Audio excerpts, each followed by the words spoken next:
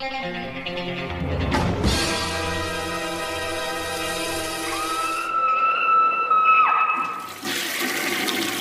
guys, what's up? It's week 263, and let's start this off with the contest drawing for Robotrix. Now, you guys basically, all the people that entered, and the Patreons and everything like that, the patrons. So what I'm going to do is I put everybody's name on a list. Sorry about that. I'm pulling out the sheet right now. All the contributors and all the people with extra entries and all that good stuff. And I'm going to randomize it on a website, on a little thing here. It's already on there. I tested it a couple times, if you can see. And we're going to see who wins the Robotrix. Now, I'm being kind of quick with this because I've talked about this contest for a while, so here we go. And the winner is 20.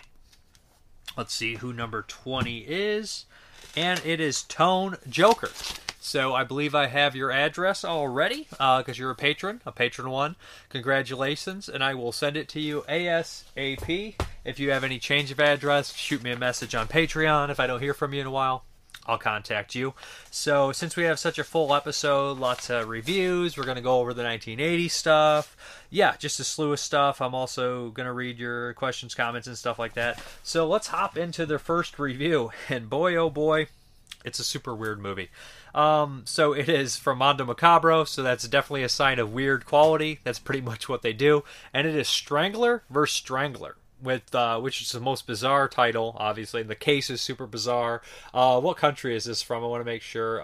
Serbian. It's in Serbian, but I believe it was Belgrade, whatever, beforehand. I can't think of anything like that. The country obviously changed and all that stuff. So anyways, 1984.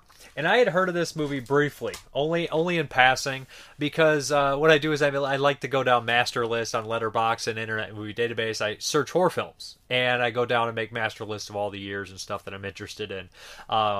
So Strangler vs. Strangler popped up at one point, and I was thinking, that sounds like such a weird oddity. And it's one of those titles that I'll never be able to, this never will get a release. And of course, Mondo announced it, and I was like, oh wow, this is going to be pretty exciting.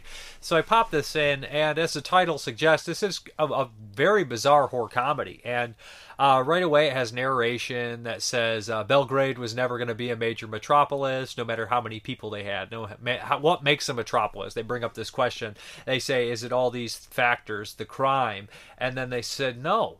The only thing that makes a metropolis, that solidifies it, is a strangler or a serial killer. So it's just such a bizarre idea, and it just opens up, and I can't think of exactly what it says. It says something absolutely bonkers, and then like really violent, and it says a comedy, and you're like, okay, we know exactly what we're getting into. So structurally, it's a little different how it unfolds. We kind of witness the murders and everything of the Strangler, and then we kind of rewind and see how they became that. And the title suggests that there's obviously more than one Strangler in this movie. Technically, there is 3 people that strangle. So we have the main character here, who is a carnation salesman. He goes around the streets at night and he tries to sell carnations. He has kind of a Norman Bates, Frank Zito kind of complex, where his mother kind of is controlling him and sending him out to sell these carnations. They're out of style, so he gets a lot of insults.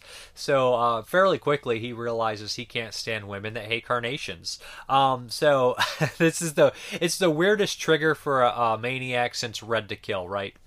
Anyways, what happens is he ends up strangling a woman one night and decides that it's kind of like he doesn't remember. And we know this because there's a narration throughout the entire movie, kind of, I guess smoothing out the bizarre parts of this story. So eventually there is a famous kind of rock singer who makes a song about the Belgrade Strangler, and the Strangler hears it and he starts to get interested in the song and everything like that. But the thing is, the singer claims to have a psychic bond with the Strangler, and he also has issues with women. So we have these 2 kind of Stranglers, and now one doesn't ever kind of go the complete way. I don't want to spoil the entire story, but one is infatuated with a serial killer and feels like he has a psychic bond, and their paths are definitely going to cross. So there's also a kind of slapsticky kind of detective on the case who is losing his grip on reality, and he starts to get more insane as it goes on. there isn't. It's not graphically gory throughout the entire film, but there's a couple bits that were pretty crazy. But yeah, it just has a wicked sense of humor that it genuinely makes you laugh, because the stuff that the Strangler says is just absolutely hilarious. And there's a really great moment where they have like a police interrogation where they have all the suspects lined up, and it's just it's something special, to be honest. Like, I caught myself laughing and just shaking my head and like just wondering who the hell made this. And they do have a really great special feature with the director, an interview with the director, and he kind of talks about it, why he decided to make this kind of movie. And it's one of these kind of York Buckarett stories, not with censorship, but he kind of just wanted to piss off everybody. So he's like, they don't really make these kind of films in his country. They don't really make horror films, and especially this style. And he said, so we decided to make one about a strangler. That's the story I could come up with. And he's like, what can make him more angry is making two stranglers. So that's exactly what he did. And like, there's all these ideas, like even the idea of it opening up and saying that this is what causes a metropolis, the way it ends, who gets away with what, and all this kind of stuff. And he also mentions having the lead character, the lead actor in this movie, kind of having a Peter Lorre quality, although he's twice the size of it. And there's definitely that kind of weird, kind of comedic quality and creepy quality about him. And like I said, I caught myself really enjoying this. And like, we get a look at kind of like the, I guess you'd say, punk rock scene in the country at the time. And like, there's just a lot of weirdness and absurdity, but also it feels like it is a horror film at the same time, without ever just being completely all comedy. And I mean, it is a lot of comedy here. But yeah, I mean, there is a thing here where they do mention Joe Bob Briggs covering it, which I didn't catch that at the time. And yeah, it's just a bizarre film. Besides that, there's also a commentary. I really liked how the film looked. It was remastered well, but it's an oddity, and it's something that, like, if you were to ask me, I would have never ever guessed this would have ever got a release, let alone a beautiful looking Blu-ray. That's why Mondo is personally one of my favorite companies out there. I know people like a lot of the big labels, and I do too. I love a lot of them too. I love them, but like, there's so many companies out there that just re-release stuff we've seen 1,000 times. Now, sometimes we get upgrades on 4K, but a lot of times, it's just new packaging and shit like that. And it's like, okay, now like, getting something like this is just a little bit more refreshing to see, like, this looking great. And like I always say, like, it feels like movies don't really exist to 90% of the population unless it's on Blu-ray or it's streaming. Like, that's why you see a lot of, like, when something gets put on streaming services, there's a big talk about it because a lot of people are discovering it, which is cool, but it's also, it becomes strange and kind of sad because so many movies disappear into obscurity, and Strangler versus Strangler hopefully won't, because of this nice release here by Mondo Macabro. Great stuff. Okay, this next one here is called Dead County, and this is from Dark Side Releasing, and this is an independent zombie movie. And I know a lot of people are really sick of independent zombie movies. We've had so many zombies and infected movies throughout the last few years, and hell, last 10 years. Walking Dead obviously has people kind of still interested in the zombie genre, and I feel like zombies will never die, right?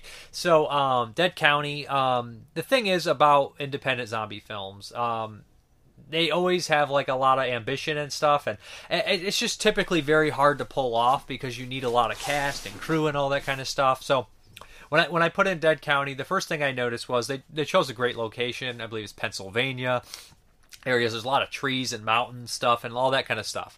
And it fits perfectly where they're shooting. And there's a lot of drone shots, overhead shots, all that kind of stuff, like establishing shots.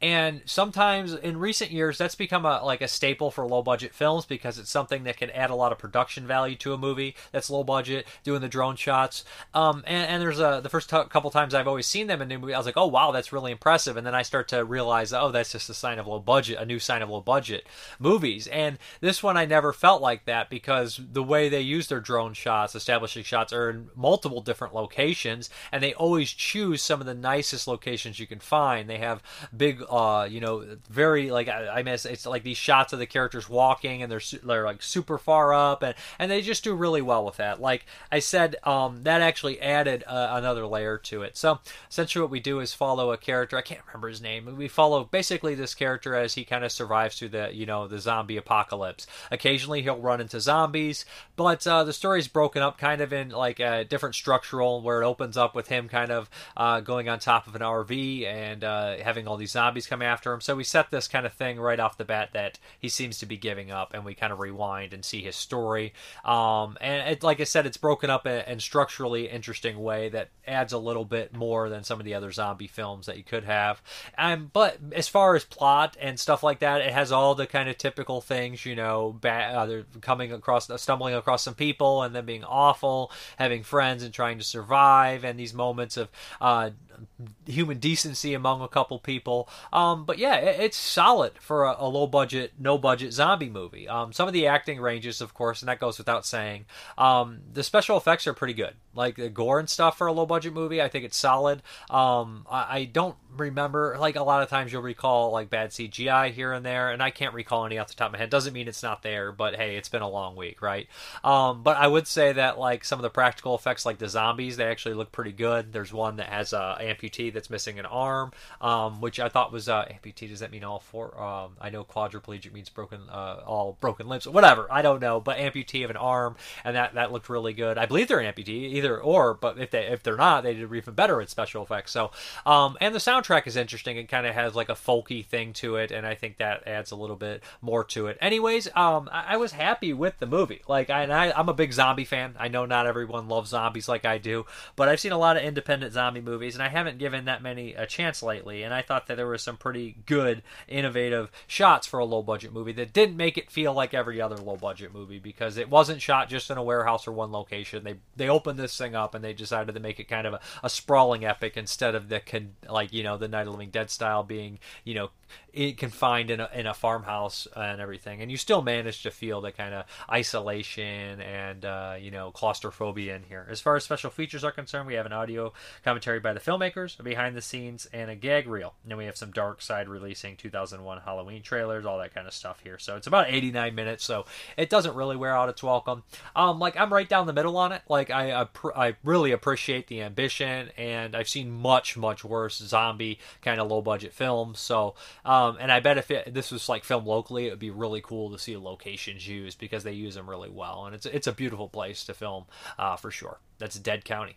Okay, we have another one from Dark Side releasing, and this is Girl with a Straight Razor by Chris Alexander. He did like Queen for Erna, and what else? Blood for Erna. He did Necropolis, the sequel, and he's actually pretty prolific. He's a Canadian director, makes low budget movies, and in the style of Euro inspired stuff, and this one has some Cronenberg inspirations for sure, but I feel like he's kind of born in the wrong decade for sure. Like he definitely, like, when I watch his movies, they feel like latter day Jess Franco or John Roland movies, that kind of deal. He's definitely inspired by that, like beautiful mysterious woman killing people, and not overly graphic ways a lot of times, a lot of sexual stuff, a lot of like hypnotic shots of people staring in mirrors and being very trippy, and the music comes in. Like right when this movie started, the music kicked in and I said, hell, that's David Cronenberg's Rabid. I knew it was public domain kind of music or library music, and it was Rabid. And I think that Cronenberg and Romero personally always did the best use of library tracks, and I love the soundtrack to Rabid, so it worked for me in here. So essentially what we do is follow around this girl who kind of stalks the streets at night and kills people with a straight razor. There's a lot of nudity here and there of the girl, and like I said, hypnotic things. So like visually it actually looks really nice, walking down these dark alleys, and they seem to go on for too long, but it creates a hypnotic kind of view to it, where I actually was kind of sucked into the trance. And like I said, like before about his movies, like really, like it would benefit so much if he had more money, like, or just could film on film. The movies would be so much better for him. Like, and I'm not trying to like badmouth it, you know what I mean? Because what he's doing is like a lot of ambition and stuff. It's just like, it's the filmmaker's born in the wrong decade, right? Like, I feel like the movies that he is definitely inspired by, he could have been making back then, and just if he had a little bit more, budget and stuff like that. But as far as the movie's concerned, there's two cuts of it on here. The Dark Side releasing, which is an hour and I think 5 minutes minutes, and then like his director's cut, which he cut down even more, and there's a commentary of that on there. So it's a relatively short movie. And again, it comes to that point where I think in the last film I watched by him that there is some sort of maybe mental kind of craziness about it, where there's like a reveal, and without spoiling too much, that not as all as it seems, and it's like just kind of a head kind of screw kind of movie too. But this one I enjoyed, like kind of right down the middle as well. Like again, two ambitious low budget movies that try to do something different within, well, Dead County is doing something we've seen before, but on a level, being a low-budget movie, actually doing a good job with it, if that makes any sense. Well, Girl with a Straight Razor is doing something of an old genre, like kind of subgenre within the Euro horror that's kind of dead. And like it's giallo, but it's more like that style of the John Rowland stuff, or the Jess Franco, certain kind of Jess Franco stuff that's kind of been dead for a very long time, and kind of doing his own thing with it on a budget. And I can appreciate that. I mean, I think it's pretty cool. And like I said, there's a lot of nudity and like kind of sexual stuff in here. Well, the murders aren't overly graphic. I mean, they are. They're not like special effects extravaganzas. There's some like throat slits and stuff like that. Then blood pours out and looks pretty good. But you're not going to see like Fulci-esque or Dario Argento-esque gore. You know, you'll see some like severed throats and blood spewing, and you'll see like him mess with like the I don't even want to say filters possibly, because the lighting and stuff. And it gets really kind of strange and visuals and stuff. And I think it's worth checking out if you're into this kind of stuff. Check out the trailer. You might be interested. Other people will just be completely bored and hate it and just want to turn it off or anything like that. But I mean, a lot of people do enjoy like these kind of neo gialli and stuff like that. So if you're into that kind of stuff, then I think you will dig it.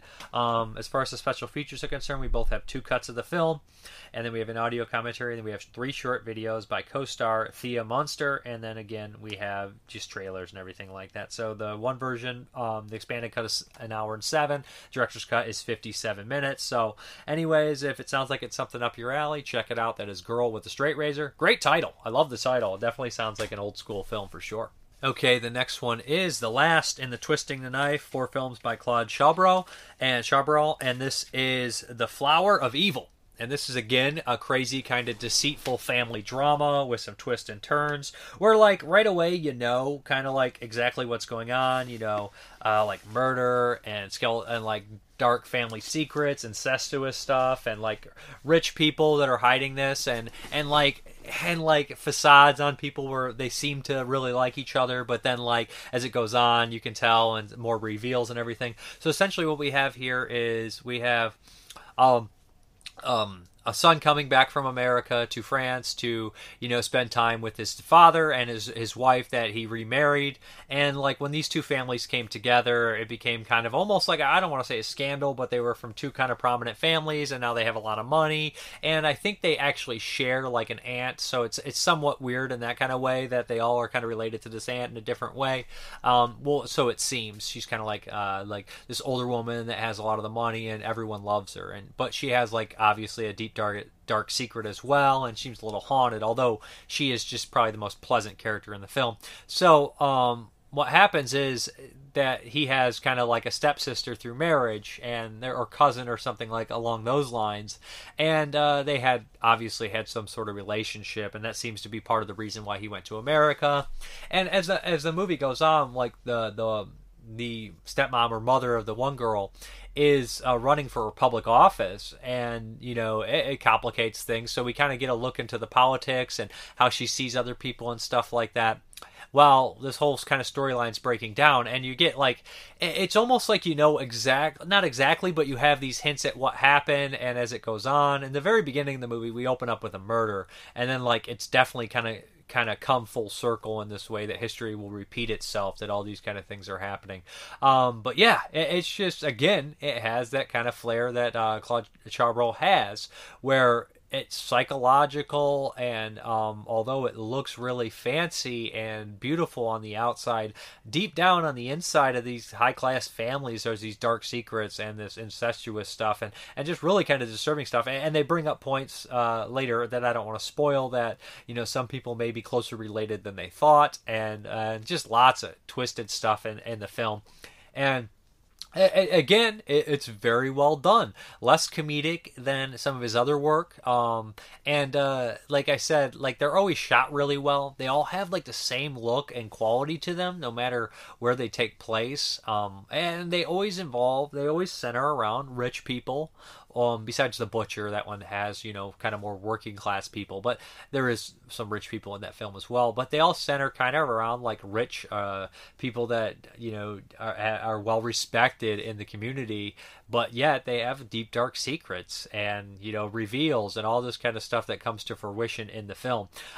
Yeah, like no matter what time they take place in, none of the movies seem dated. They never kind of age, like in a poor way. Like I said, I feel like I repeat myself so much with his movies, but his movies literally share all the same kind of themes and everything, and that makes them to stand out alone at times. They do, but for the most part they all go together so well too, you know what I mean, like, and they're always good. So as far as the special features are this is it's his 50th feature film. This guy is super prolific. Can you imagine making a movie this good at your 50th film when you're older? Not many directors can do that. So as far as the special features are concerned, you have a brand new audio commentary by film critic Farron Smith Anime, Behind the Mask, Remembering Claude Chabra, a brand new appreciation by Angus C. Portier, author of Left Bank, Arts, Passion, and the Rebirth of Paris, 1940 to 1950, in which he shares her personal reminiscence of Claude and considers his unique position in French cinema and culture and cinema. Behind-the-scenes featurette, archival interview with co-writer Catherine Ileshef, archive introduction by film scholar Joel Magny, special scene commentaries by director, of course. So anyways, again, another great set. I would like to see an older set, some of his older films. Again, like I'll bring up The Butcher because it's the one I'm familiar with, but the guy's done so many movies over so long, it would be really kind of cool to see, kind of a look at some of his older films. And these ones are more towards like the late 80s up to like 2000. So like that's a really kind of very prolific and well done kind of run of movies, to be honest. So anyways, check out the Twisting the Knife, the 4 films by Claude Chalbral. Recommended for sure. Okay, next up is the Patreon pick, and this is a Derek B. Patreon pick, and this is Where, which I've heard a little bit about. This is a Universal DVD. I actually rented it on Amazon Prime so I could watch it in HD. That's right, I'm like that. A lot of times if I can watch it in HD, I won't even bother with my DVDs. So anyways, Where.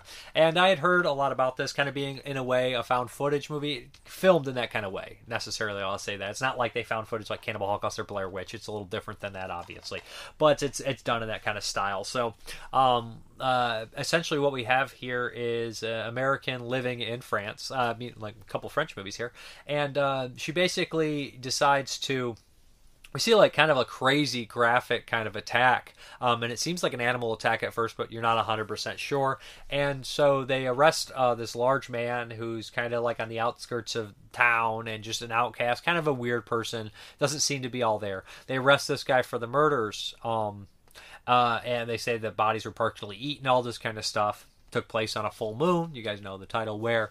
And the defense attorney believes that this person is innocent, so they want them to get a fair trial. They start to represent them. She has a team, obviously, another guy who looks into like people's history and backgrounds and stuff like that.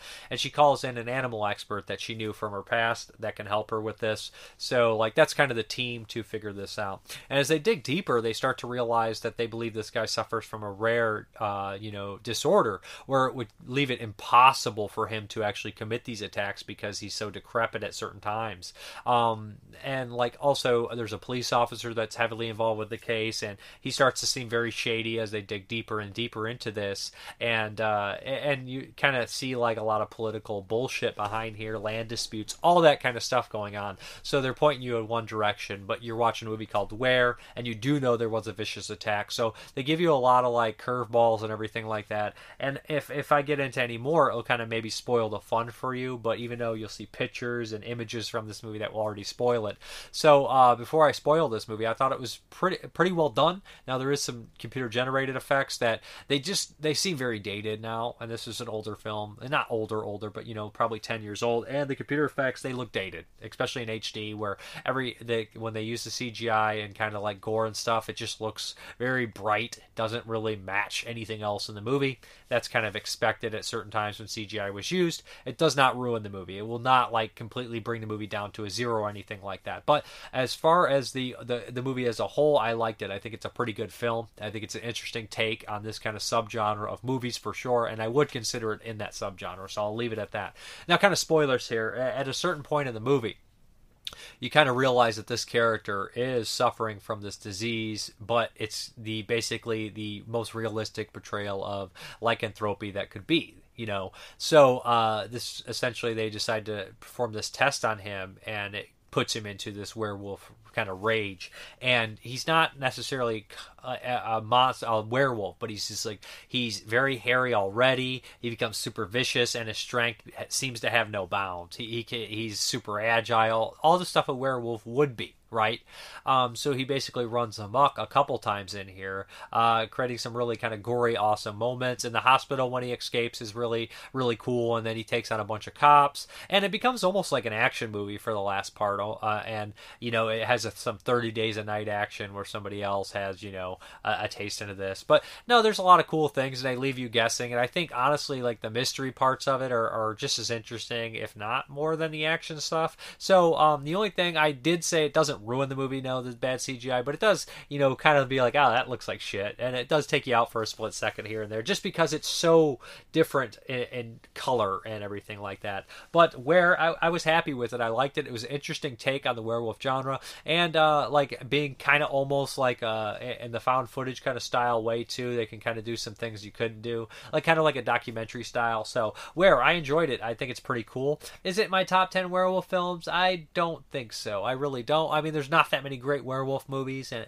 it would be hard. It might. It's a recommend for sure in the werewolf subgenre, but I feel like there's probably like 10 ones that are just staples that will always be in my top 10. It's gonna be hard to kind of push one out. But anyways, that is Where. Check it out. And this director, what else did he go on to do? I know directed by William Brent Bell. I feel bad because I know he did one other movie that kind of has some name recognition. But yeah, anyways, I would check this one out. Pretty good stuff. Okay, guys, we're going to dive into those 1980 movies. They did this to you! They're trying to turn us against each other!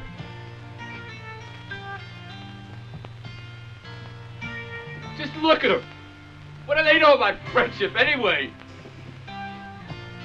I'll get them. You watch. I'll take care of those sons of bitches. Watch it, Alan. I'm shooting. Oh, good Lord. It's unbelievable. It's horrible. I can't understand the reason for such cruelty. It must have something to do with some obscure sexual rite or with the almost profound respect.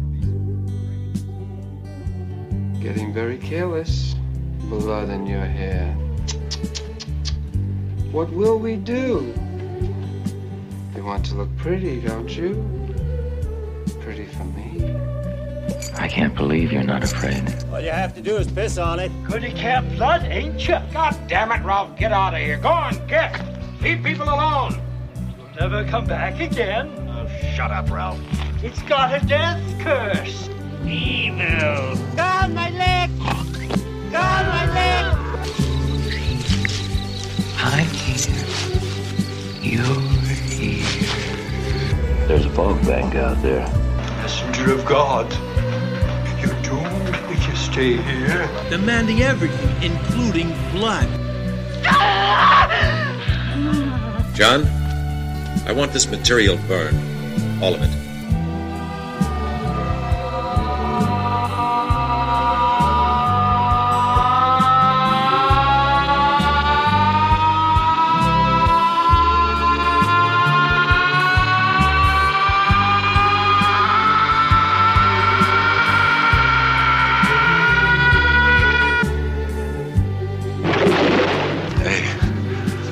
I ain't the crazy one.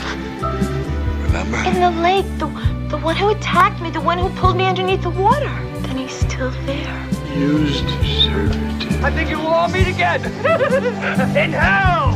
I'd have mercy on his soul. He was one ruthless son of a bitch. Wendy.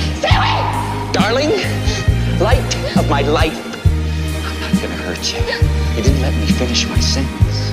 I said, I'm not gonna hurt you. I'm just gonna bash your brains. I'm gonna bash them right the fuck in. Well, Dad, are you proud of me now? Do I measure up? Huh?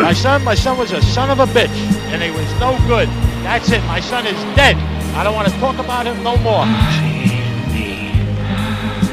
Oh, Cindy, you're gonna die.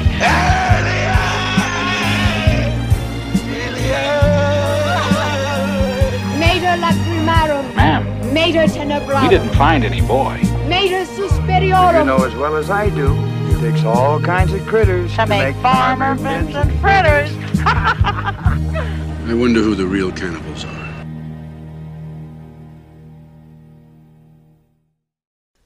The first up, of course, is the legendary Friday the 13th from 1980.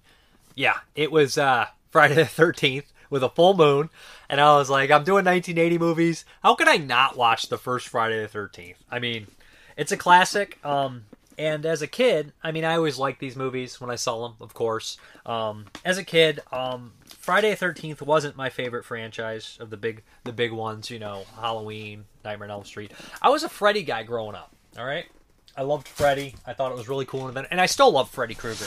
But as I got older, I started to realize that a lot of the Friday the 13th movies were so easy to watch. They were just very kind of, I don't want to say, they just had like a comfort food about them. You knew what you were getting. They were fast-paced. They were in the woods. And I just had like the first 5 or 6 I always kind of enjoyed watching. As I got older, I could put them on anytime. They're not all-time favorites to me. I don't have the closeness I think that a lot of people do.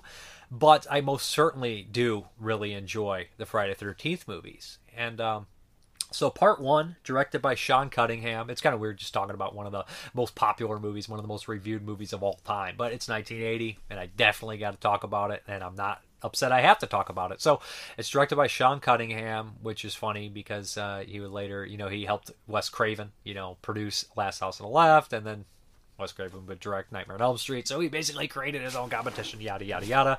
So, yeah, this has special effects by Tom Savini, one of his most infamous kind of, you know, projects he worked on. Adrienne King is in here, Kevin Bacon, who else pops up in the movie? Betsy Palmer, of course. So those are kind of the bigger names I guess people would recognize. Of course, Artie Lehman, right?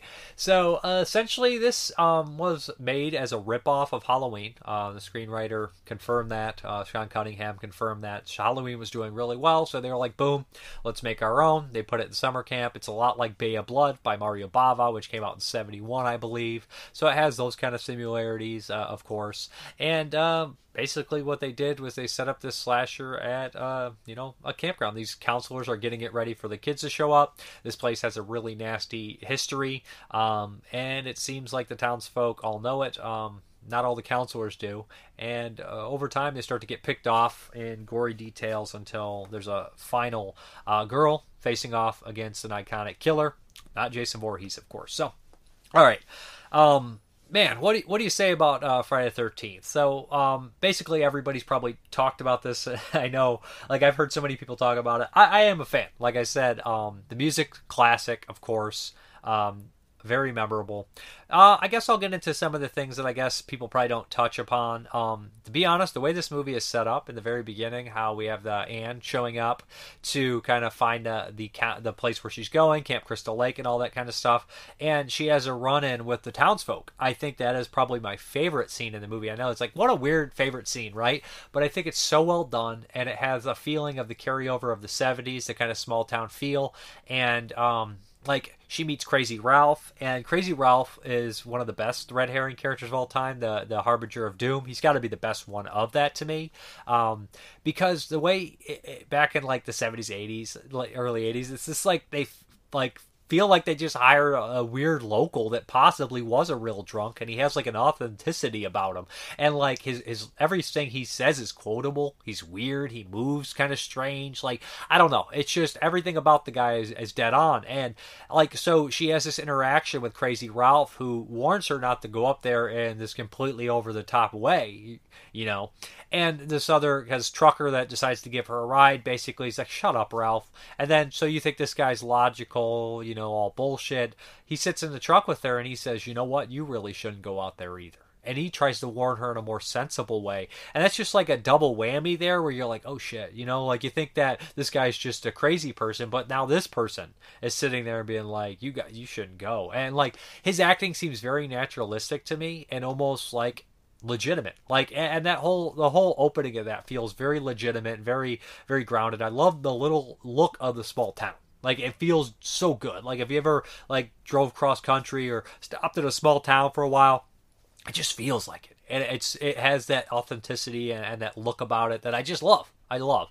And watching stuff like this, like, it makes me want to camp. Like, I know it's like, people are getting killed here, but it just makes me want to go out there because it feels legitimately kind of like how I was. So, like, it has a nice, perfect look to it. And so, like I said, the characters are fairly well established. None of them stand out that much. I mean, they all are memorable, but they're not like the most over-the-top memorable characters, if that makes any sense. I mean, you have, of course, like I said, Kevin Bacon and Ned, who's always doing practical jokes, and Steve with his fucking glasses and everything, and the funny scene with him. What are you doing out here? Like, that's such a GLL thing to do there too.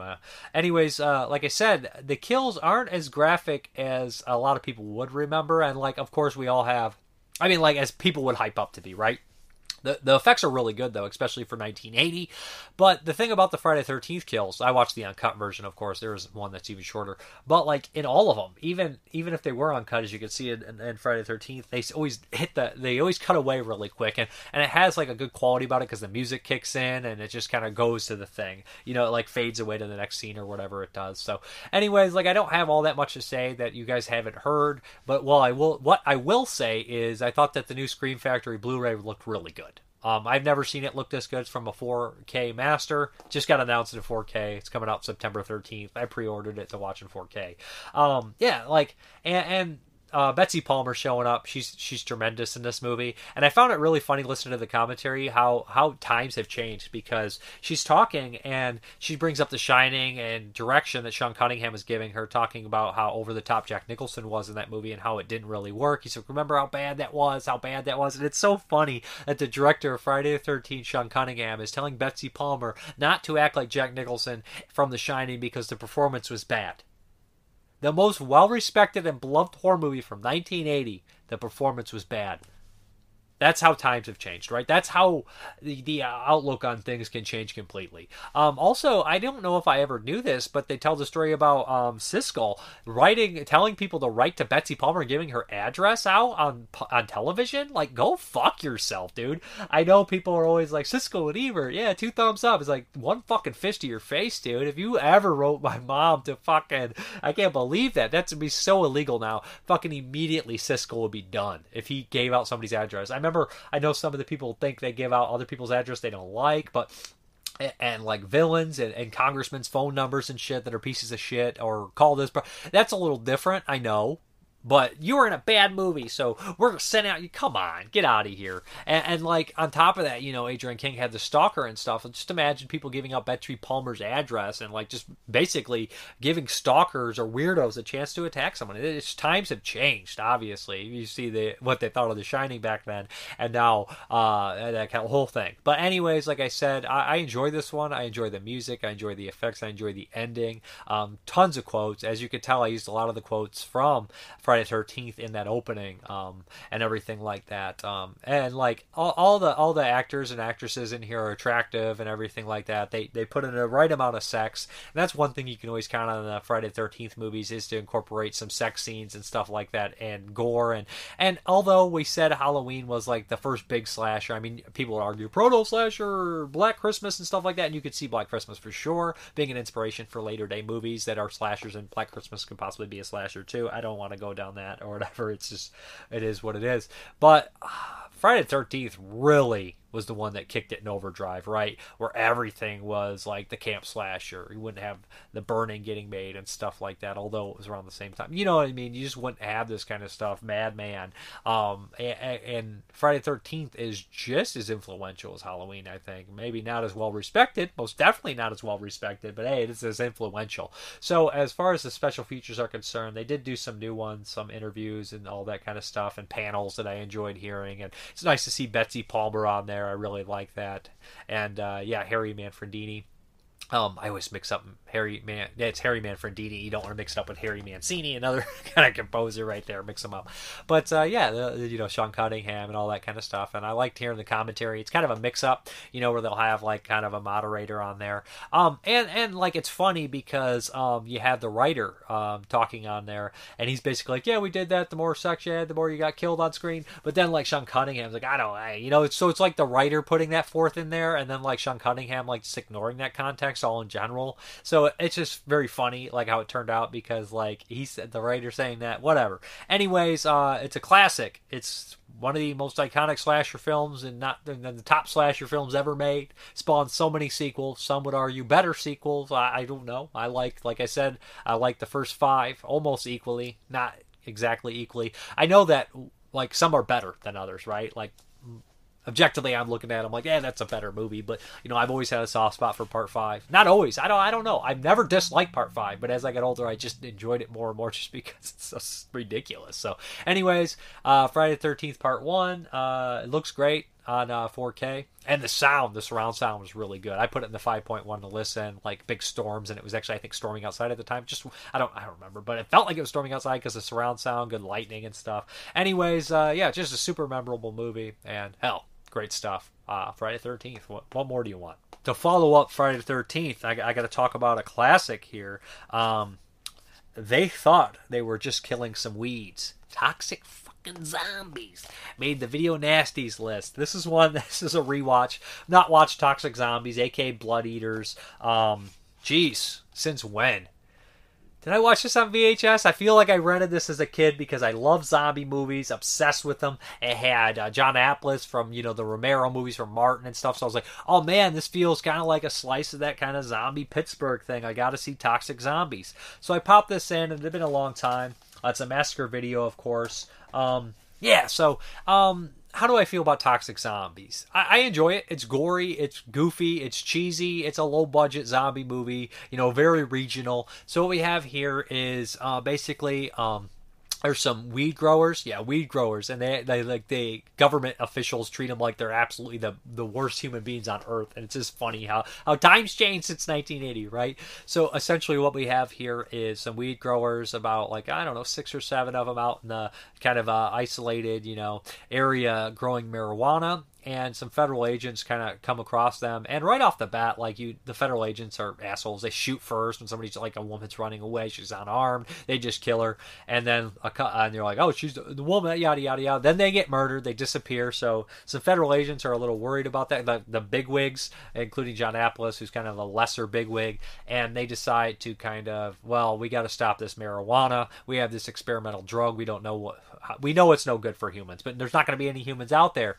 and who gives a shit if we get the weed growers? So they basically hire this drunk to spray this weird powdery shit all over the weeds and all that kind of stuff, and it turns these weed growers into crazy zombies. They're not really zombies because they're still alive, but they do drink blood. They're called the Blood Eaters. So we get in that argument again. It's like, well, they're not dead, so they're not technically zombies. They don't eat flesh. Whatever, okay? Blanket statement, infected zombies, whatever you want to call it. Mindless rage and creatures that drink blood. Okay, so essentially what we have here is also kind of a park ranger, whatever his job is. He goes out there when he's not supposed to, takes his brother, his his wife, and there's also other people camping in the woods who are going to run into these toxic zombies. that's kind of the plot of the movie. Occasionally, Toxic Zombie will attack somebody. It will rip them apart. They definitely changed the name to Toxic Zombies from Blood Eaters because when it got released on VHS, Toxic Avenger had come out. Zombies were big, so they're like 80, 85 or something, 84. They're like when it got put back on VHS, an alternative name. They kind of like preying on that. It has an amazing VHS cover. I always remember that VHS cover of Toxic Zombies. But it's low budget. Some of the acting is pretty bad. Like a lot of people are pretty rough. There's a lot of wandering around the woods. There's a lot of like kind of dumb shit where it's like guy driving around there, his car breaks down. We watched that for way too long, that kind of shit.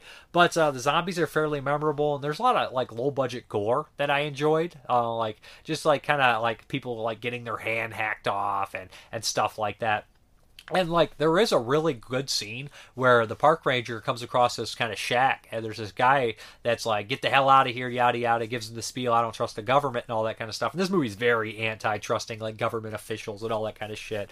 So it comes from that, like, Romero, the Crazies, Night of the Living Dead kind of world, I feel kind of fits into that kind of distrust of, like, government officials when it comes to these kind of situations. So, like, this guy goes on this spiel about, I ain't got nothing against those weed growers, and you guys sprayed the wrong... And I think his performance is probably the strongest in the movie. John Amplas is fine as well, but I think his performance and his moments are probably the most poignant, if you could say that, for this kind of deal.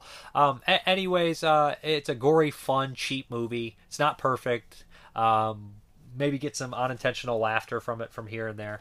But as far as the special features are concerned, we have a brand new master created from 4K scans and multiple rare 35 theatrical prints. I mean, it looks kind of rough, but it looks pretty good for this kind of movie. I've never seen it look better. Bloodshooters interview with cinematographer David Sperling. Framing the Forest. Sperling's been working a long time after this, and I don't remember too much on his interview. Farming the Forest included interview with actor Claude Scales. Alternative Toxic Zombies. This is the guy. He basically talks about coming from a different world, and he talks about like a friend of his who I believe was the producer, was he the director on the movie, and he actually kind of had a really tragic end, and that's a good story. Kind of long, and he goes into a little bit of the stuff and talks about toxic zombies and all that stuff. Alternative Toxic Zombies title card, extensive image gallery, and then we have, hard of hearing. They do have a longer version, which you can watch, and it's basically VHS inserts at the very end. It's just kind of like closure stuff. You don't really need it, so if that's going to bother you, don't bother watching it. But it also is pretty fucking downbeat. It's a downbeat movie. I don't know why this is on the Video Nasties list, really, I don't. Probably because of the title, let's be honest. Yeah, but that's Toxic Zombies from 1980. Fun revisiting. Glad I finally did rewatch Toxic Zombies. And good double feature with something, maybe a B-movie night or something like that. You could do a lot worse than Toxic Zombies. So we just covered Toxic Zombies, super cheesy, low-budget zombie movie from 1980. We're going to follow it up with an even cheaper, cheesy, low-budget zombie movie from 1980, directed by Fred Olen Ray. Yeah, that's right. This is The Alien Dead. This is the first time watch for me. I've had Alien Dead on my shelf for a very long time. This is the DVD, unfortunately. Blu-ray is out of print. Very expensive. Should have bought it. But hey, so Alien Dead.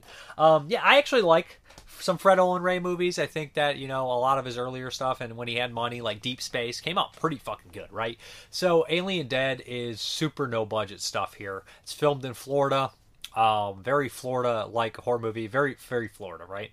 So essentially what we have here is we kind of figure out, I believe what it was some sort of spaceship. I can't fucking remember what's causing this. I think I'm forgetting. But essentially years ago, they kind of break this down. But people start to disappear in the swamp, and fairly quickly, like zombies come out. A reporter wants to be interested in it. He gets interested in it, of course, to try to figure it out. He starts to interview some of the locals, starts to kind of fall for this young girl. And her father kind of breaks down the story about giant possums being in the area, and he kind of says that possibly maybe a UFO crashed in this swamp, yada yada yada. Essentially, a lot of the movie is just these swamp zombies going around and eating people in gory detail, kind of in like Herschel Gordon Lewis style gore, and people just not acting very convincingly. But hey, it's got a regional, like, I guess, charm quality to it at the same time. A lot of people that probably aren't really actors. Now the sheriff is the worst sheriff in the history of sheriffs. He is the laziest sheriff. He lets this reporter do all his work. He doesn't do fucking anything. He just it's nonsense. But you got to give this movie props for actually filming in the swamp, being like a lot of people in the water, jumping out of the water. It's just not obviously a very easy thing to do. But there is like solid gore, like a lot more gore than one would expect in this kind of movie. As far as like no budget, but there actually is special effects and people getting eaten by zombies, which is cool. Like I said, the acting isn't great, but I don't have that much to say about Alien Dead. I enjoyed it. I did. It's not great. It's cheap, low budget, ambitious for what it is, to be honest. Like I said, this movie probably took a little longer than you would think. You know, being in a swamp and shit like that, I would not particularly want to shoot in the swamp, but I like the zombies coming out from the water and stuff like that. You know, of course, we had the zombie and zombie, but we also had shockwaves, which had Nazi zombies coming out of the water. Later, we'd have Land of the Dead. So I'm basically just bringing up zombies in water at this point, so it's probably time to end this one. But Alien Dead, it's a long thing back on here. Yeah. So basically homegrown, no doubt. Like I feel like early, Fredo and Ray feels a little bit like Don Dohler, I guess. Just this one feels a little bit more sleazier, and like I said, I think the acting in Dohler's movie's a little better for the most part, maybe a lot better. But Alien Dead from 1980, finally glad I got to check it off the list. I love my zombies, so had to check this one out. So yeah. You know, I should have mentioned Alien Dead. I believe Alien Dead is a video nasty, too. So I think that's 2 video nasties right there. So why not follow it up with another one by Ulay Lamel? This is Boogeyman. That's right. I had never seen The Boogeyman. And I know a lot of people do enjoy this one. A lot of people don't. I know that there was a sequel made, which basically was The Return of the Boogeyman, made the video nasties list, had like half the footage from the first Boogeyman. I don't know why this is on the video nasties list. I really don't. My only guess is that there's self-inflicted pain, and they in UK at the time, they really didn't like that, I don't think. Kind of the idea of suicide, whatever, kind of bothered them. Oh boy, how do I go about this fucking whacked out of its mind plot? Oculus ripped this movie off, by the way. I'm just kidding. I'm kidding. I know what you're doing there, Mike Flanagan. I see it. So, anyways, The Boogeyman. What a weird title for this movie. Like, obviously, it's fucking because Halloween. The Boogeyman.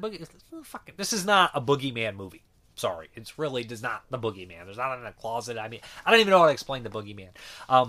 But like, I don't think when I watch this movie, I don't think the Boogeyman. I feel like Horror Mirror or something.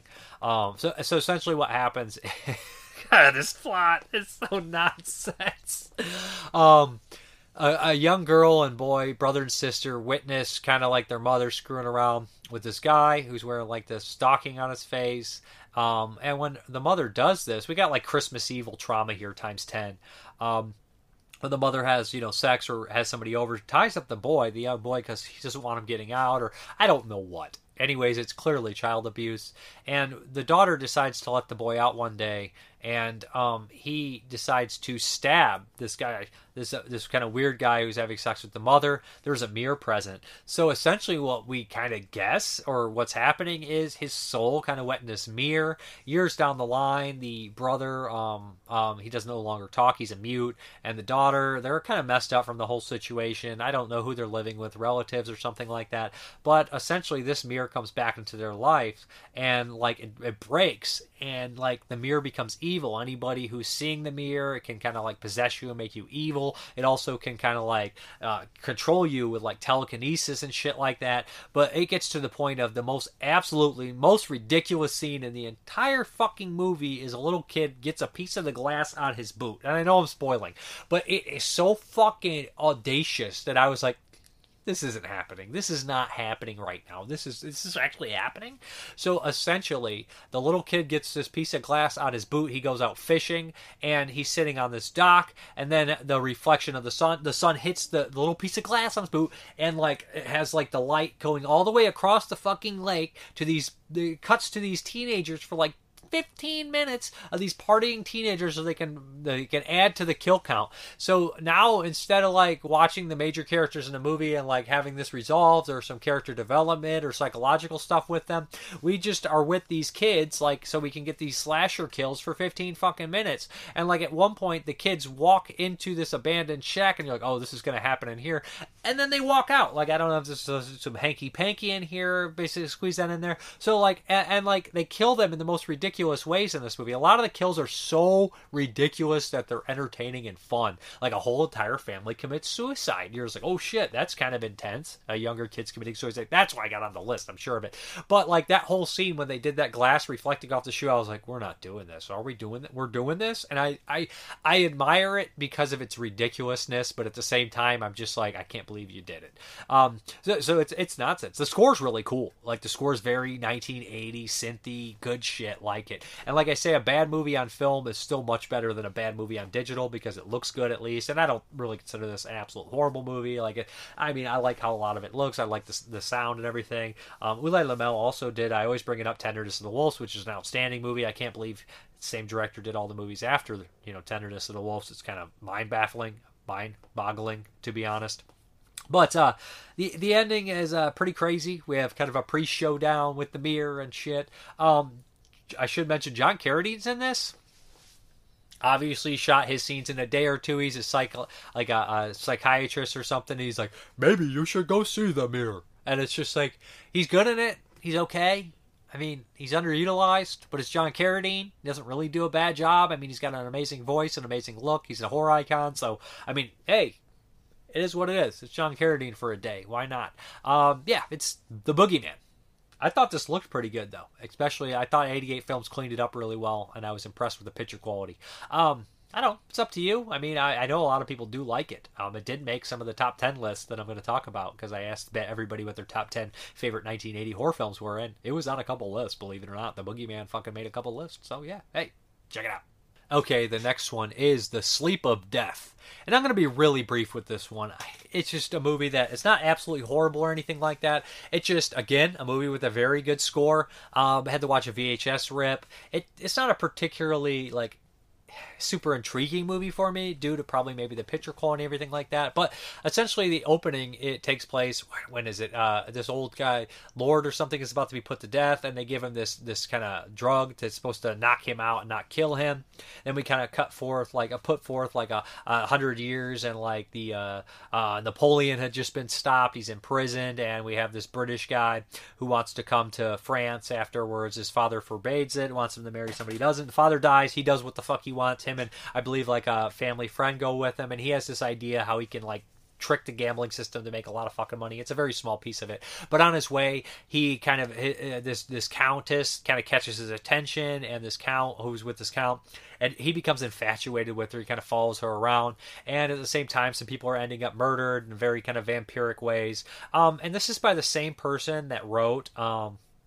Same person that actually wrote Carmilla, which is a great story. It was made into Vampire Lovers. Here's a lot of similarities to that, and I wonder if they lifted some of that, from that kind of deal from the actual, Carmilla as well. Because I feel like Vampire Lovers has some similarities with this, with the two characters kind of riding around in the hearse and everything like that. But anyways, there's some weird kind of characters that he runs into, including this ex-military guy who you think's very bad, but things are not necessarily as they seem, and Patrick Magny, who is excellent kind of character actor from stuff like A Clockwork Orange and Fulci's The Black Cat. He's in here, and he's got a very, I can't do a Patrick Magny, but he's got a very memorable voice. But for the most part, I mean, it's fairly well shot as far as I could tell, because the quality's so poor. Has a nice soundtrack, has nice good imagery, gothic stuff, and I feel like this one, a better release with some more context, could be a decent movie. But as far as the way I saw it, and it's a little kind of meddling and a little boring at the same time, which is the dumbest thing. It's boring, that's stupid.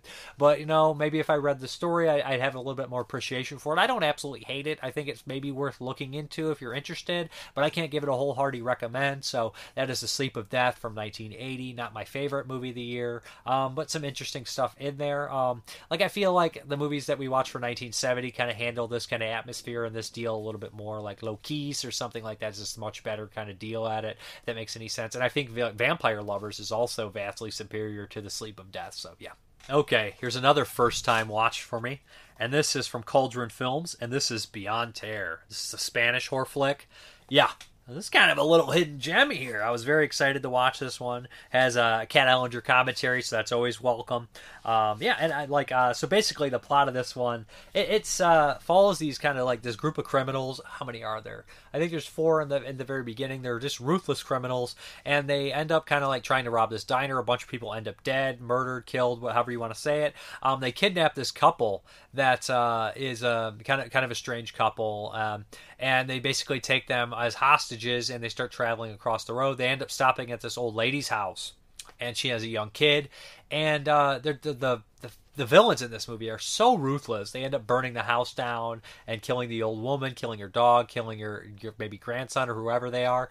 And like as she's dying, she starts putting a curse on them. And it's just like, where's this coming from? It's very bizarre, very strange. And then kind of we get into this weird supernatural aspect where they're kind of cursed in this weird area. And like you notice that the couple, they really didn't do anything to stop it. So like they also are very gray like characters, not the most likable characters. So the group end up stuck at this weird kind of like mausoleum, I would say, or like this crypt or this like kind of weird historical like kind of weird cemetery, whatever the fuck it is, but it's creepy, and they can't really get out. Their car's been stopped, and there's a nice little touch here when they're driving, like the radio just turns on playing this like creepy chanting music and shit, and it's just, I never had that happen where they're like, turn it off, what is this, why won't it turn off? And I was like, oh, it's actually in the radio. You think it's the radio or like the score at first, and then you realize it's coming from the radio. It's like, that's a nice little touch. But what I liked about the movie was it was not really afraid to go some places that it brings up kind of like incestuous stuff, and like the characters have these moments where they start talking about their past, the villains and stuff, and you're like, this is like just a little darker and grittier and just a little bit more kind of fucked up than you would actually expect them to get into. Ken Ellinger brings up some points on the commentary. It's pretty funny. She's like, I like that the idea that like the witch woman here in 1980 is not portrayed as evil. Like she's a victim and her son and stuff, and like they're committing, like they're getting the revenge, like the supernatural aspects, but they're not like portrayed as villainous or anything like that. And usually witches, you know, especially in Spain at the time, probably would be considered villainous or whatever. And like I always feel like it's very strange. Like if you watch like nunsploitation movies from certain places, like they'll be like Catholicism is garbage, but then at the very end of the movie, the person ends up being a demon anyways. Like even if you watch like the church, they're like you watch all these like supposedly innocent people be slaughtered, you're like, that's so fucked up that these knights are killing all these people, and then like their like arms turn to demons. Like, so they were demons? Or like Alucarda, where you're like, man, Catholicism's fucked up, and I believe Alucarda's Mexican, not, but still, and like then they are like possessed by Satan. It's just always like that weird kind of touch on like that stuff that I enjoy in these Euro horror films. That so anyways, like yeah, this one looks great too. Like it looks great, and it does have a little bit of a slow start. There's a lot of kind of meandering and arguing amongst the characters,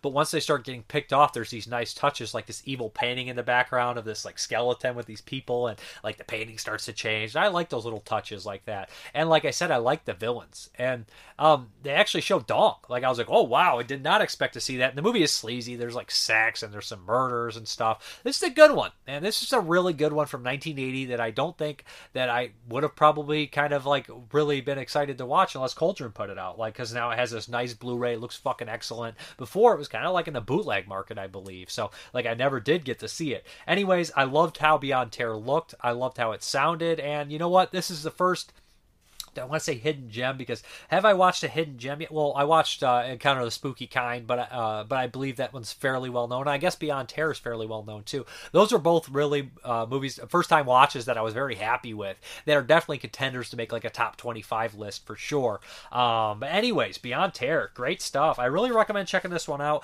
Now it is part kind of like the Criminal Activity. Like if you've ever watched any like Euro crime films where like half the movie is like, you know, almost like just this crime element of like kidnapping, like Hitchhike or something, or even the next movie I'll talk about a little bit from 1980, but then it turns into like the supernatural aspect, and like it has the kills aren't overly graphic or anything like that, but they are pretty innovative and cool, and you know, I enjoyed them. Yeah, so check it out for sure. Beyond Terror. Okay, the next one is from Dark Force Entertainment. This is definitely more of an exploitation film than a horror film for sure. This is Terror Express, and I know it was probably made because of Night Train Murders, which, here's a secret. Night Train Murders is a movie, I've seen half of it and I never finished it years ago when I was young. I don't know why. I know it's like a huge blind spot for me. It's right up my alley. But this is Terra Express. This is directed by, who is it? Fernando Baldi, I believe you say his name. Directed by Fernando Baldi. I know him from Django, Prepare a Coffin, which is a spaghetti western, pretty cool one. And The Blind Man with Leonard Mann. Is Leonard Mann in that one? That's a really bizarre spaghetti western. Really cool, though, too. I enjoyed that one. I think James Grimmer probably gave that as a pick a movie or something like that. So Terror Express, this one I saw on the list for 1980. I was like, oh yeah, I'm definitely gonna watch this one. I kind of love these exploitation criminal movies. Like, you know, a lot of times you're like, this is gonna be kind of a rape revenge deal. So I put it in. It had a lot of familiar faces in here. What is it, Venatami Venimil, whatever the fuck his name is, from Cannibal Apocalypse and City of the Living Dead, and the really good spaghetti western where he plays the villain. He's only in one spaghetti western. He also pops up in Final Justice with Joe Don Baker as the villain. So he's just an actor I've always liked, a character actor. He pops up in here. Also has the lead from City of the Living Dead is in here, not Christopher George, but the other guy. He's in a couple Fulci movies. So there's like tons of familiar faces in here. Zora Curvona, or whatever the fuck her name, from Cannibal Ferox, and I believe is she in New York Ripper? She had a bunch of stuff. So like I was like, oh wow, this is so many familiar faces from Italian horror movies and all that kind of stuff. So essentially what we have here is these three kind of derelicts, basically degenerates, one led by the guy from Mosquito the Rapist, and some of course Giallis. I believe he's in a couple Argento Giallis. They basically take over this train, and like it just this train cart, and you're introduced to all the characters, and like them taking over the train and bossing everyone around and like raping and pillaging everything. It brings out the worst in these people, but all this stuff is already there. Like one of the characters has this thing for his daughter, which is absolutely repulsive, and that whole scene, how it plays out with the prostitute, I know, a lot of crazy shit, right? It's just really crazy. Like, then there's these moments of nastiness that are just like, we'll all roll dice to see who takes this virgin. Like, and you're just like, fuck, man. It's a nasty movie with nasty people. And you go through the entire movie and you really want, like, you know, a Last House on the Left cathartic kind of thing. Like, I can get behind a revenge movie that doesn't give you that catharsis, because it shows you that revenge can be just as empty as how you feel after, and there's nothing left afterwards. Yeah, I can get behind that, like The Revenant. You're like, yeah, man, that's really deep. It's really crazy. But this movie is not doing that. It's not like this deep kind of like thing where you're like, oh, why is it all bad? It doesn't really kind of play out like that. So, like, you build up, you hate these three kind of assholes more than anything. You want them to get the revenge. You want them to get their comeuppance. And the comeuppance is really lackluster. It's just not there. It's just not, you know, it doesn't pack the punch that you really want to see. I mean, they're on a train. I love train horror, train thrillers, that kind of stuff. So many good train movies. You really want to see these guys get messed up because they deserve it. And especially in terms of this movie. But this movie spends a lot more time on like the rapey stuff and the sexual stuff. There is some consensual sex, and it spends a lot of time on sexy time, a lot more oral kind of pleasure in here than you would expect. So it spends its time on that, which no real complaints. You know, I mean, with like consensual sex and stuff, a lot of the rapey stuff will bother people and stuff. There's some dirty shit in here.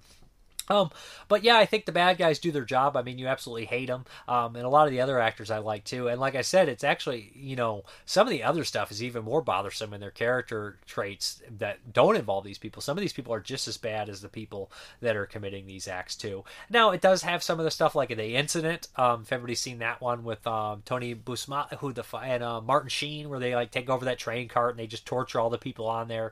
And like you have like these other people like they have like some negatives about them at the same time, but this one the people are even worse. They're Euro sleaze. So yeah, anyways, it's a decent I guess the exploitation movie from 1980. Didn't knock my socks off. It's got a good memorable cast, and the special features include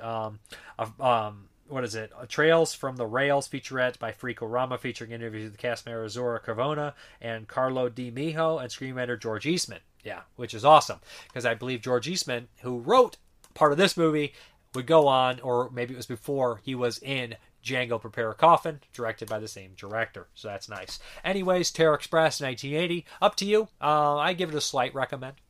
Okay, the next one is Trauma. I believe you'd pronounce this, from 1980. It's Thrauma. I don't know if the spelling is weird or anything like that. But anyways, the Italian spelling. I'm not 100% sure. This is an Italian horror film, and it's kind of like a giallo, more like a slasher, relatively short. In the very beginning of this movie, we have like these two young people, one with a bad eye, and essentially like kind of one bullying the other one. Then we fast forward to modern day. We have a group of rich people getting together at this place for a party. And then we, of course, have this kind of one-eyed guy going around killing people. Right away, you know the twist, what's going to happen. It's kind of right off the bat. The cast that gets together, the most memorable character to me is the heavyset guy from Strip Nude for Your Killer, who has sex with a blow-up doll. He's in this. He's actually the best part of the movie, to be honest. So the first kill in this movie is really dark and really nasty, and it just like feels like really kind of like nihilistic, and I was like, oh, maybe we're in for some kind of special kind of dark little short slasher movie from Italy. I'm kind of impressed so far. And then after that, like, it just completely loses me. So, like, the characters act moronic, which I can forgive, but the killer starts picking everybody off, and the kills are the worst kills I've seen in anything like this. I mean, we have somebody having a heart attack. We have off-screen strangulations. Like, just poor kills. They didn't do any kills, and I know that doesn't make a movie, but, I mean, the location's cool, but it's not, like, super well... I mean, it's fine. It's shot fine. The location's good, but it doesn't really have anything that stands out to make it anything special. So you really would be like, well, pile on the sleaze. And the first kill, you're like, oh, it's there. It's dark and weird, and it's in the woods. It's creepy. But then after that, they completely ditch all the kills and all special effects until the very end. There's one nice kind of eye stab. But it's just like, what? Why? Like, why is there no special effects in here? Why is it so short? I feel like this movie's incomplete. At the very end, there is no ending. The movie just stops. Like, it's like, yeah, we didn't film the ending. We're gonna do it. It's just like, fuck off, man. Like, fuck off. Like, this movie's not complete. Like, I don't feel like this is a completed movie. I feel like they ran out of money. It's not the worst movie ever. It's like a 2 out of 5. But, like, as far as what they seem to have, it should have been a lot better. Because, like, usually, like something like Alien Dead, which cost $10, it's a more complete, better film than this movie. And it has no right to be. Like, honestly, like, it was a way bigger underdog to be made than Trauma. Well, I guess I don't know what happened. Like, I'm just saying, you see, like, the people, you can see, like, the film quality and stuff, and, like, the filming techniques. You're like, well, this should be much better. I don't know why it's not. I don't know the history of the movie. Maybe something happened on the set. Maybe they ran out of money. Maybe somebody fucking died. I don't know. Anyways, Trauma was a major disappointment, and it just didn't really work for me, unfortunately, especially when you look at the other comparisons to 1980 and the kind of stuff that was being made in Italy, and you're just like, well, what went wrong with this one? Who knows? Okay, the next one from 1980 is a classic. It's Zombie Holocaust. I almost said Zombie Bloodbath, but it's not Zombie Bloodbath. But it's Dr. Butcher, MD, aka Zombie Holocaust from 1980. Pretty much the only cannibal movie from Italy without animal cruelty, so you can feel guilt-free about that.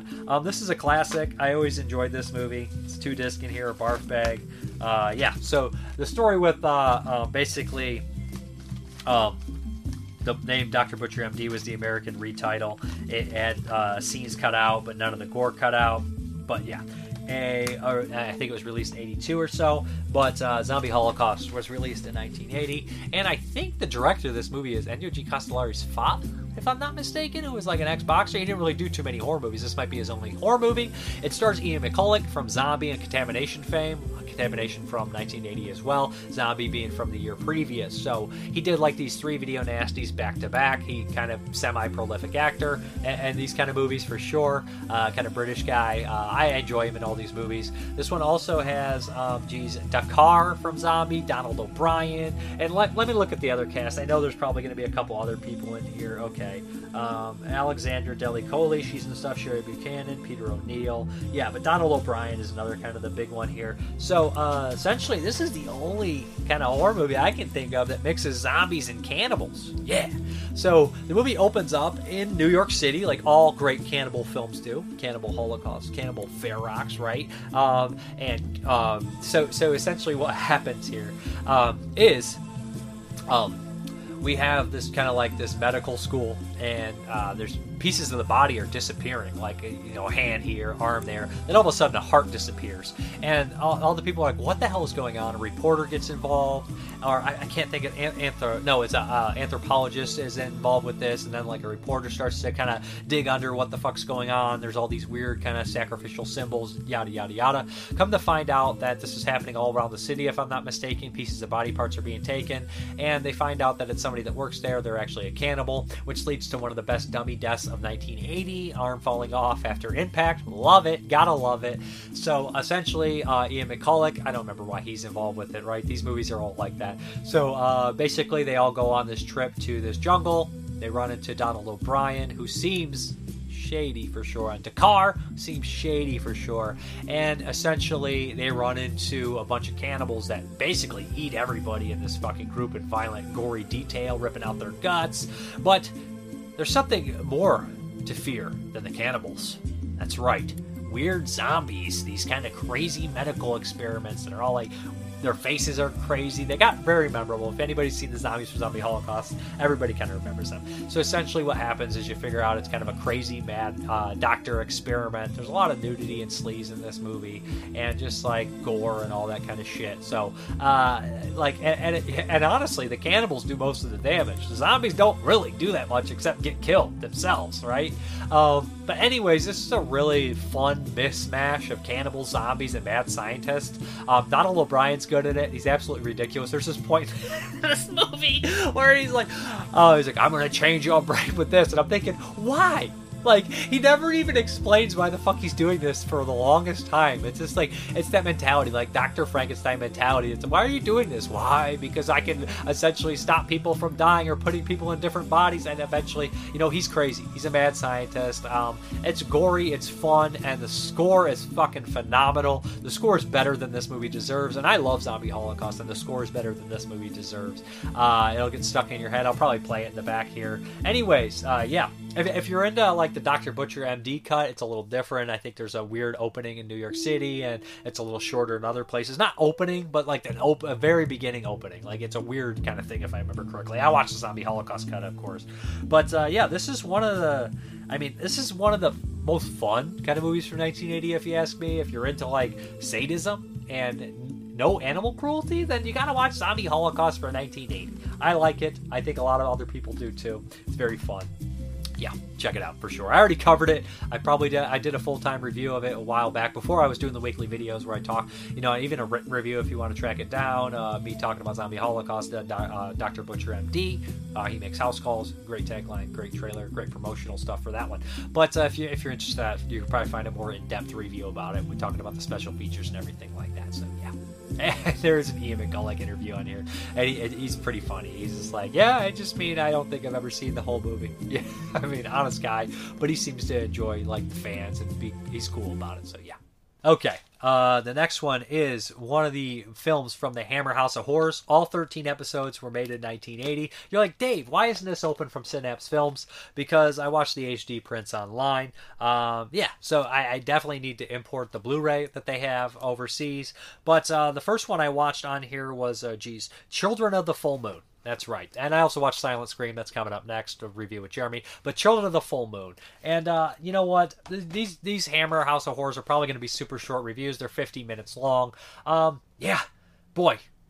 When I go to talk about this one, I barely remember anything about it. So essentially what we have here is a couple on the road, and they basically stop off somewhere, kind of maybe a car breaks down, which is very typical of these movies. They kind of have to stop at this weird place where this lady has a bunch of kids, and like over time, something weird happens where there's like an injury and nobody can remember exactly what happens. There's like a flash of a werewolf who's like, eh.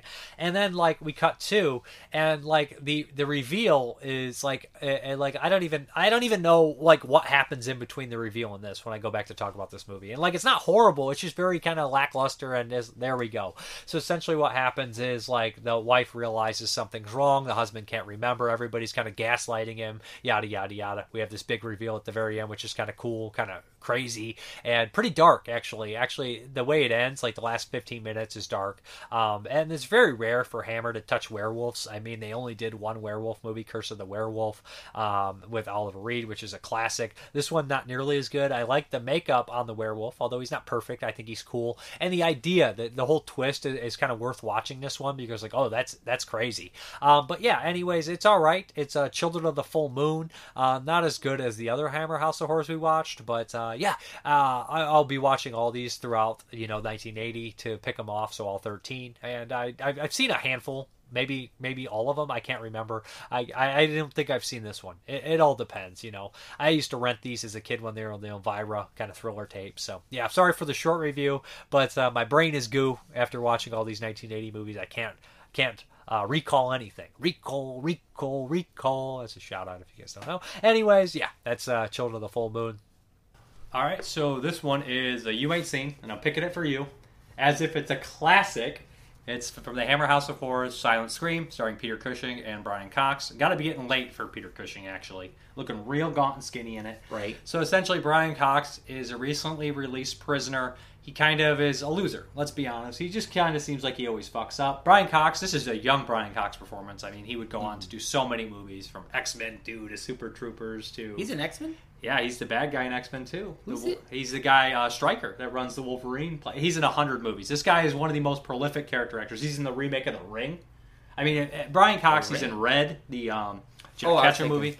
So yeah, I mean, Brian Cox is always great. He's absolutely hilarious in most movies. This one, he's serious too, but this one it's a really different kind of performance for him.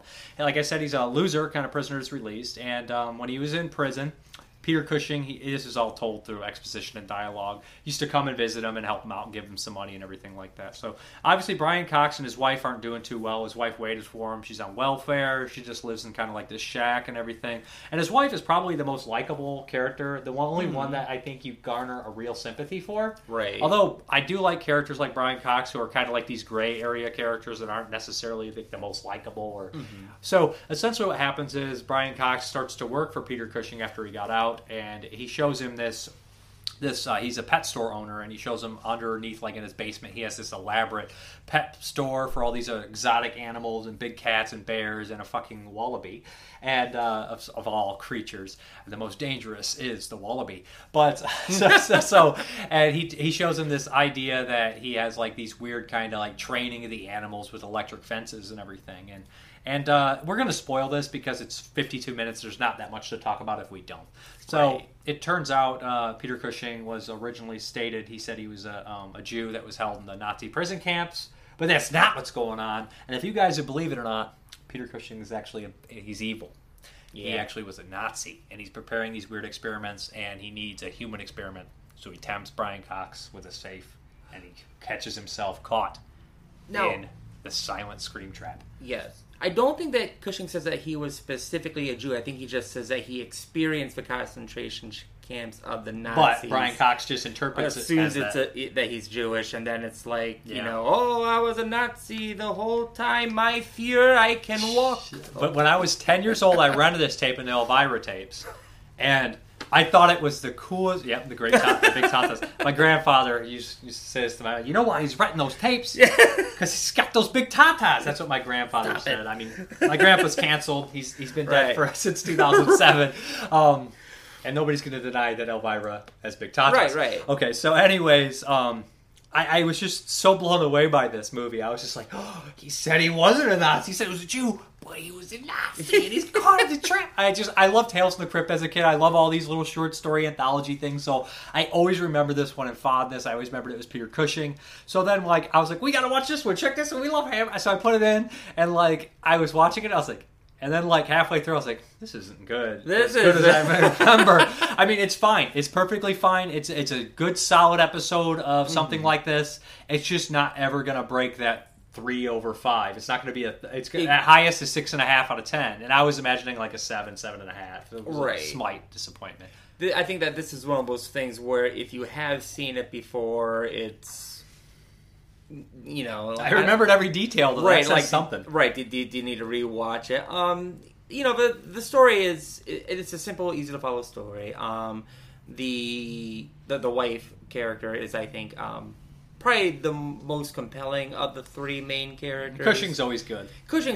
Yeah. And Brian Cox is a good performance, because he's just not exactly the most he likable character. Right? No. Cox has a great performance. The problem is that he's kind of a piece of shit character, and he gets trapped halfway through the movie, and so you're really following the wife and her sleuthing to find out what's going on here. I did like this moment where she goes to the police and she's talking to this cop, and this cop's actually interested in the case, and then the cop tells him what he's doing to another cop, and the other cop's like, "Who gives a shit? He's an ex-criminal. Who cares?" And he's like, "You know what? You're right." Like, and he originally felt bad about because he had a hangover, or and then later on he does start to investigate. But I don't know. There's the part that really bothers him is the puppy.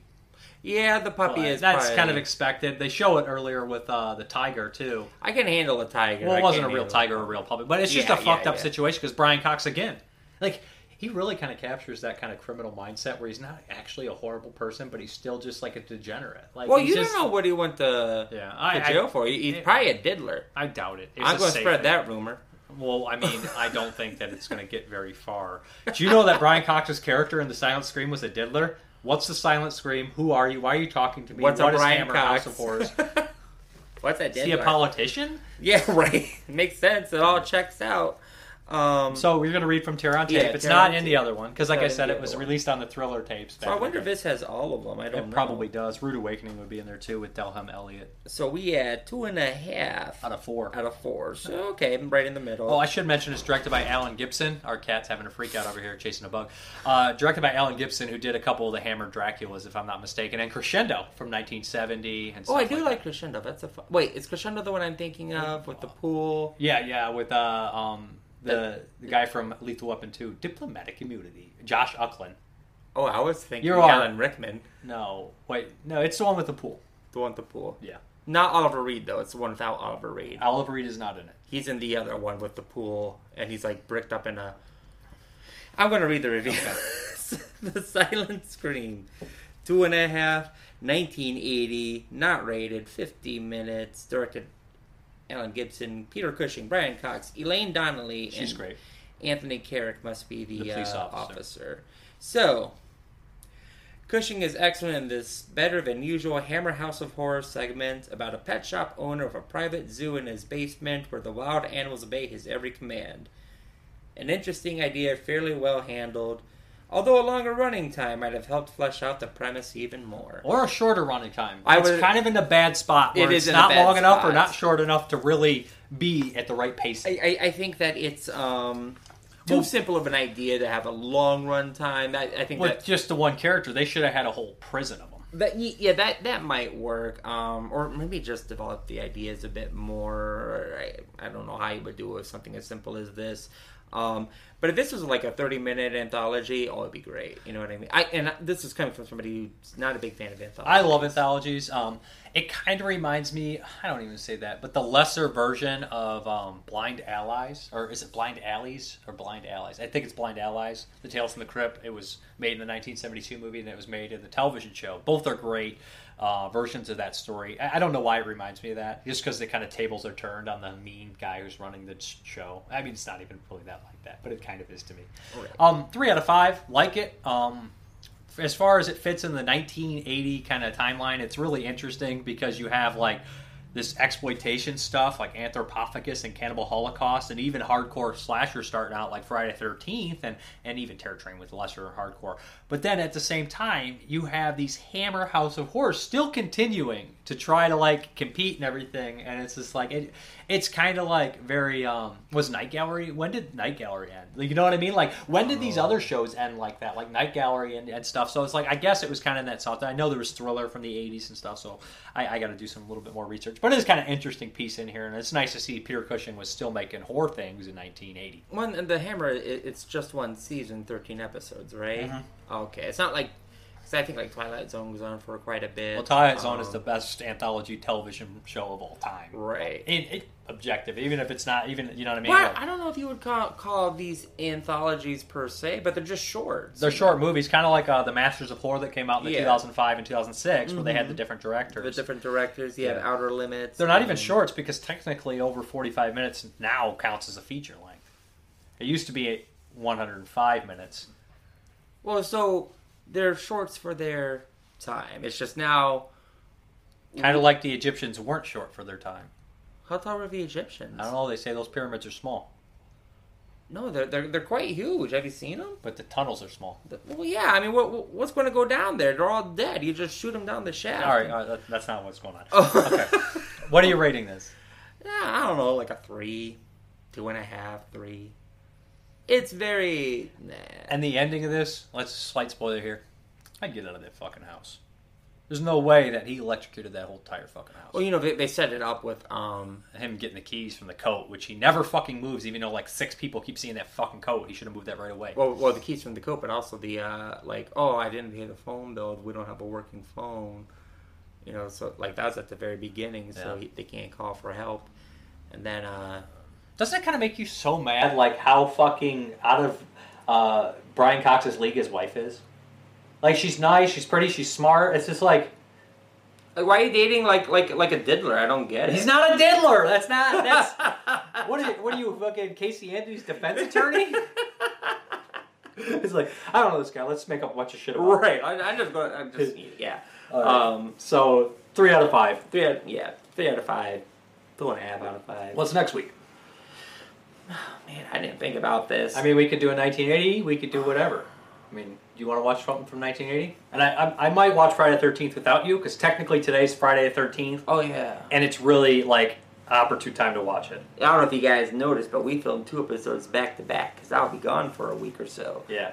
Oh, I'm sure they'll pick up on it, you know. I mean, they won't see this. By the time they watch this episode, I'll already be back for like 2 weeks. So what do you want? What's the one that I said...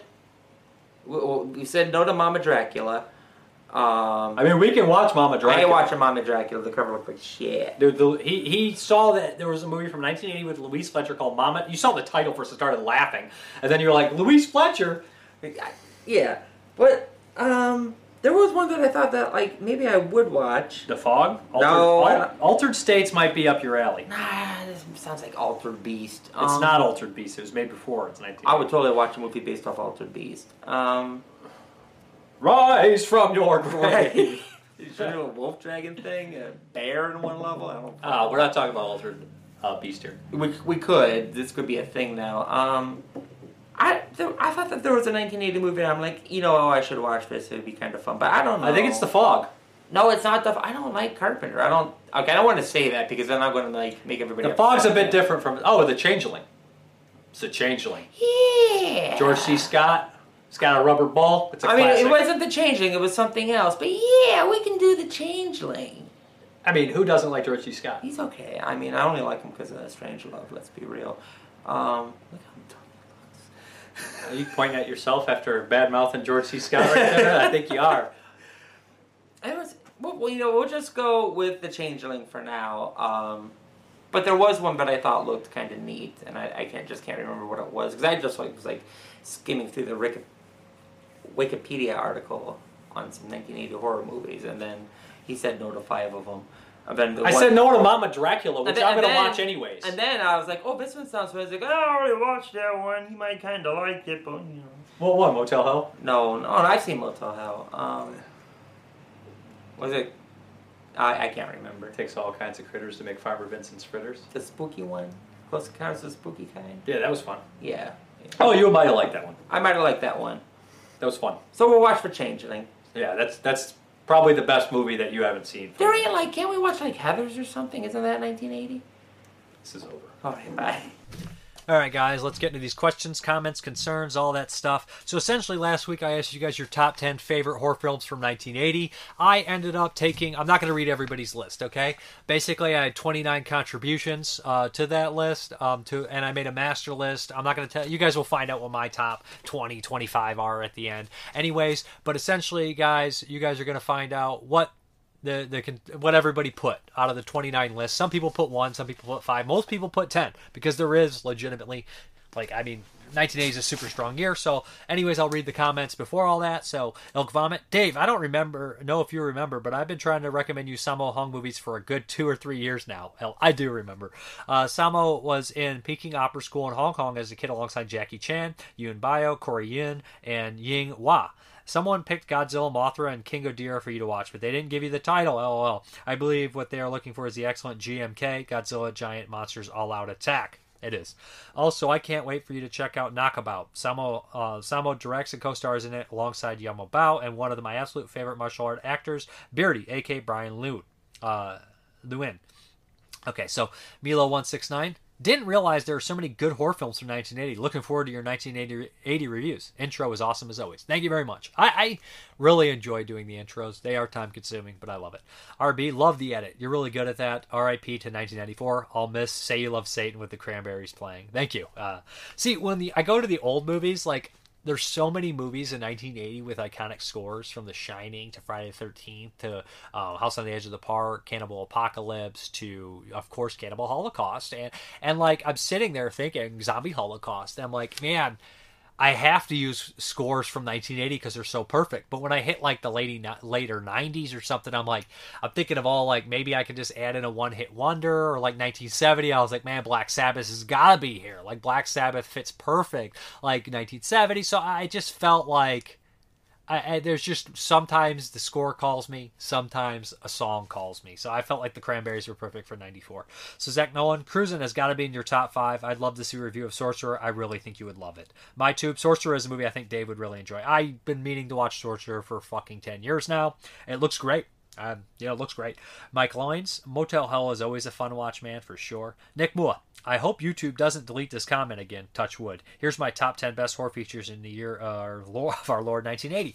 Now, if you guys like said stuff about the movies, I will read them. But if it's just a list, I'm not going to bother reading them. So, John Carpenter, here from 1 to 10. John Carpenter's The Fog, because I love me some ghostly leopards. Shiver Me Timbers. Seriously, it was my intro to horror. The Horror Grandmeister. Peter Maddox, The Changeling, sad yet creepy. Lucio Fulci, City of the Living Dead. I always waited to check it out till I decided to take advice of a certain Mrparka and found I loved it. I love City of the Living Dead. Stanley Kubrick's The Shining. You were always the caretaker. Need I say more? No. Dario Argento's Inferno. Pretty solid follow-up to Suspiria. Emmett Alston's New Year's Evil. Love the theme song and the central baddie. Charles Kaufman's Mother's Day, one of the better Trauma releases. Roger Spotwood's Terror Train, who doesn't love murder and mayhem on a train. Alan Radcliffe's Death Ship, on a clunky side, yet still enjoyable. Better brush your German, sir, if you and Jeremy are planning to cruise in the near future. Jeremy actually went on a cruise to Alaska recently, so that's why we had to record Silent Scream last week. So Ule Lumel's The Boogeyman, put not your faith in mirrors, yikes. And then he has questions. What's your least favorite method of travel? If it's over a 5-hour drive, driving. I love driving maybe 5 hours, but anything over 5, fuck it, man. I'll fall asleep. I just don't like it, so it's driving. Haven't really taken many boats or anything. I mean, I've been on boats a lot growing up, but it wasn't like to travel somewhere. And like I've been on a train maybe once, just short distance to travel. And I've been on a plane a couple times, so it's got to be car, I guess. I don't know. Would you say... would said method of travel be a good setting for a horror flick? I mean, any method of travel is a good setting for a horror flick, right? I mean, train horror is great. Airplane horror is scary. But yeah, I mean, car horror is great. Road horror is always a good one. Yeah, I mean, you have a lot of movies like that. 3, if you had the time and money, would you pursue a PhD in horror? Real degree, apparently. Your show is always the highlight of my week. Thanks, sir. Many thanks. Thank you. Yes, I would. If I had the money and time, I would have a lot of college degrees and shit that I was interested in. Why not? William Scott, I don't know if this is spam or not. I recommend Dr. Onamaga, the greatest spellcaster for bringing back my lost partner. I don't know what the fuck is going on there. Jose Santiago, damn, wow, killer intro. Thank you. Ken Coakley, I didn't realize there were so many great horror movies in 1980. Jason Bovey, 1980 is an amazing year for horror and so hard to rate a list.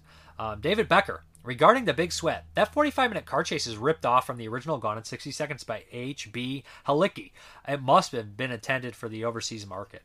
I heard, when I listened to special features on The Big Sweat, they mentioned that he ripped from Gone in 60 Seconds, but I thought they were talking about another film. I was just dumb, not paying attention, of course, because the movie has a 45-minute great car chase, and it's the only thing great about the fucking movie, so I should have fucking figured. I'm very dumb, and I have not seen the original Gone in 60 Seconds. I know, sue me, right? And I basically mentioned it, said it sounds great, and he says you definitely need to check it out. It's a lot of fun. And I believe this might be the same in David Becker from Land of the Creeps podcast, which is a really solid, good podcast I've been listening to here and there when I have time at work, and I like it. All the hosts are really knowledgeable. They love film. They talk pretty in-depth about movies, so that's the same Dave Becker. Check him out. Good stuff. Rick Romano, dude, you need a lap dance. I don't know What's that in reference to? All right, I just need a lap dance, apparently. James D. Cokes. I'm rewatching a lot of 1980s movies, ready to do an updated list, maybe for the 1980 pod. Herbert West. Wow, there's so many great flicks in 1980. There are a lot of them I haven't heard of. That's why I really love watching your channel. You come up with the unknown stuff all the time. Thank you. I mean, I'm just going down the master list. So, here we go. I'm going to go over the list of all the movies contributed to the best of 1980 from you guys. I had 29 contributors, so I'll go over the list of contributors. Dustin Nelson, Matt Cloud, Robert Mazzola, Nathan Thomas Melander, Jeff Chitty, Christopher Bickle, Bickle, Jason Hammond, Jonathan Knight, Barry O'Connell, Jason Willard, Tom Brooker, John Devlin, Ryan Logston, Jordan Bibby, John Wilhelm, Troy Howarth, Vincent Panera, Tim Walker, James D. Cokes, Norberto Aligari, Salvador Funkenstein, Calvin McCarthy, Milo169, RB Hudson, Smudge, Nick Mua, Ken Coakley, Jason Bovey. So here we go. Now, I'm going to start at the top. I know it's anticlimactic, but I'll just kind of break this down for you. And I did by points. So you get 10 movies. If your number 1 gets 10 points, your number 2 gets 9 points, etc., until your number 10 gets 1 point. I add all those points up to come up with what's the top of the list. So, no surprise, I have 2 lists for you. I have the point list, and then I have movies ranked at how many lists they made. So we'll do the point list first. Coming in at 183 points is The Shining. No surprise there. Number 2, coming in at 143 points, tied with the third spot. So number 2 and 3 are tied, both at 103 points, is The Fog by John Carpenter and Cannibal Holocaust. So there we go. Cannibal Holocaust making the third spot. I love it. Number 4, 141 points. City of the Living Dead by Lucio Fulci. That's right. Number 5, coming at 129 points. Friday the 13th. Classic. Number 6 at 105 points. Pretty big drop off there is Maniac. Love it. Number 7, coming in at 90 points, Dario Argento's Inferno. Number 8, coming at 73 points, The Changeling. Number 9, coming in at 56 points, is Alligator. And then number 10, coming in at 44 points, is Motel Hell. So to do the top 10 over, we have The Shining, The Fog, Cannibal Holocaust, City of the Living Dead, Friday the 13th, Maniac, Inferno, Changeling, Alligator, Motel Hell. Did anybody have those top 10? Was that anybody's distinct top 10 right there? So then following in at number 11 and 12, both with 39 points, Humanoids from the Deep and Fade to Black. Number 13, 27 points, Dressed to Kill. 14, 23 points, Mother's Day. 15, 22 points, Terror Train. 16, 21 points, Altered States. 17 points, coming at 17, 20 points, House on the Edge of the Park. 18 with 19 points, Nightmare City. 19, 17 points, Christmas Evil.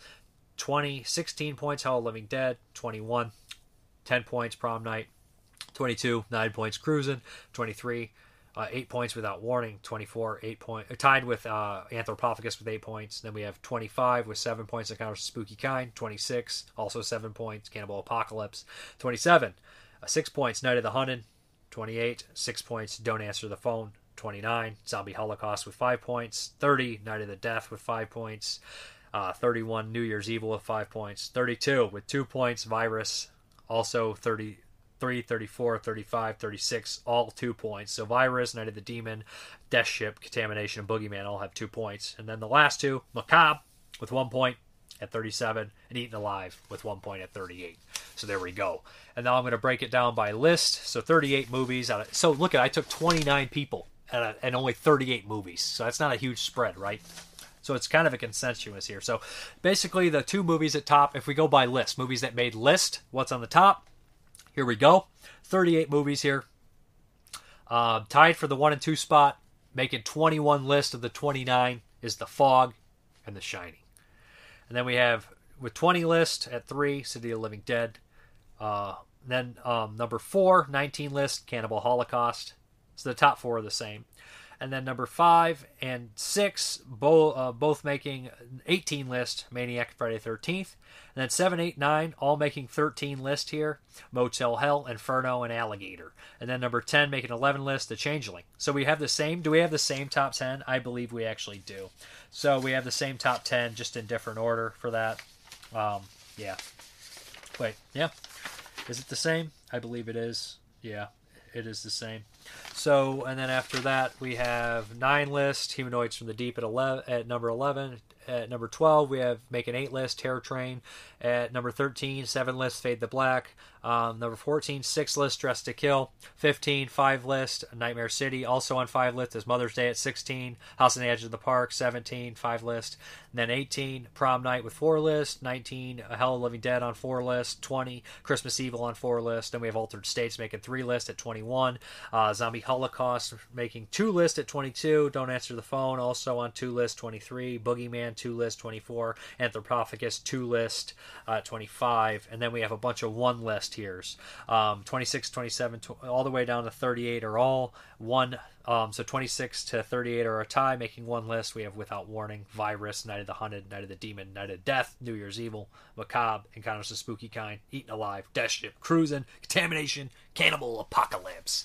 So yes, that is the 1980 breakdown. So yeah, again, I could send you probably those lists if you're interested in stuff like that. So next week, since we know what the best movies in 1980 are by the consensus of 29 list, not my list not included, what is the worst horror film in 1980? So it'll be funny, like we'll see all the list right there of like the top 15 movies, and then like somebody will answer like Maniac's the worst in 1980. You're like, okay, sure it is. But that always happens, you know. I guess it's all people's opinion. So what is the worst horror film in 1980? Let me know. And I guess, you know, this is going to be a weird cut because normally I cut to the update here and I show you magic. Basically, I shoot that outro earlier. Yeah, editing. And I really ought to stop doing that. I always shoot the update and I was like, let's get back to the video. And then I'm like, it's 2 seconds. What the fuck? I got nothing to say after the video. There's no video left. But anyways, that's just the way it's going to be. A creature of habit. So we're going to get into the update here. Normally I show, but it's only 3 movies. Yeah, I got stuff coming, but you know, it is what it is. Some weeks are bigger than others. First up is the amazing Extreme Prejudice by Walter Hill. One of the best directors and I think my favorite movie by Walter Hill. Amazing cast here. This is a Vestron release. Great price on it, too. Hell, you got Nick Nolte, Powers Booth, William Forsythe. Who else is in this movie? Michael Ironside, Clancy Brown, Tom Lister, Mary Alonzo Chicada. How do you say her last name? I always say her name wrong. Alonzo. It's Conchita Alonso. She's great in it, too, man. Everybody's in this fucking movie. Great movie. Matt Mulhern. If you've never seen this, I can't wait to watch the new Blu-ray. I had a Japanese import. I liked it so much, so I bet it looks really great. Oh, we got a commentary with C. Courtney Joyner. I love that. Henry Park, I'm not too familiar, but Courtney Joyner's sure to do a great job. He always does a great job on the film detective releases. Next up, we have Wormwood Apocalypse. I remember enjoying the first one. It's been a long time. It feels like this first movie came out like 10 years ago. Maybe it did. Anyways, the first one's really fun Australian zombie flick. Entertaining. I'm going to check out the second one for 2022. And then last up, not certainly least, we have the Arrow edition of Tale of Two Sisters. Really classy, classic Korean. I believe it is a Korean ghost story horror movie, psychological thing. Anyways, really cool movie. Had the DVD. Now I have it on Blu-ray. Good stuff from Arrow Video. Anyways, yeah, we're gonna have a weird cut here because I'm a jackass. Okay, guys, thank you very much for watching, and as always, have a good one.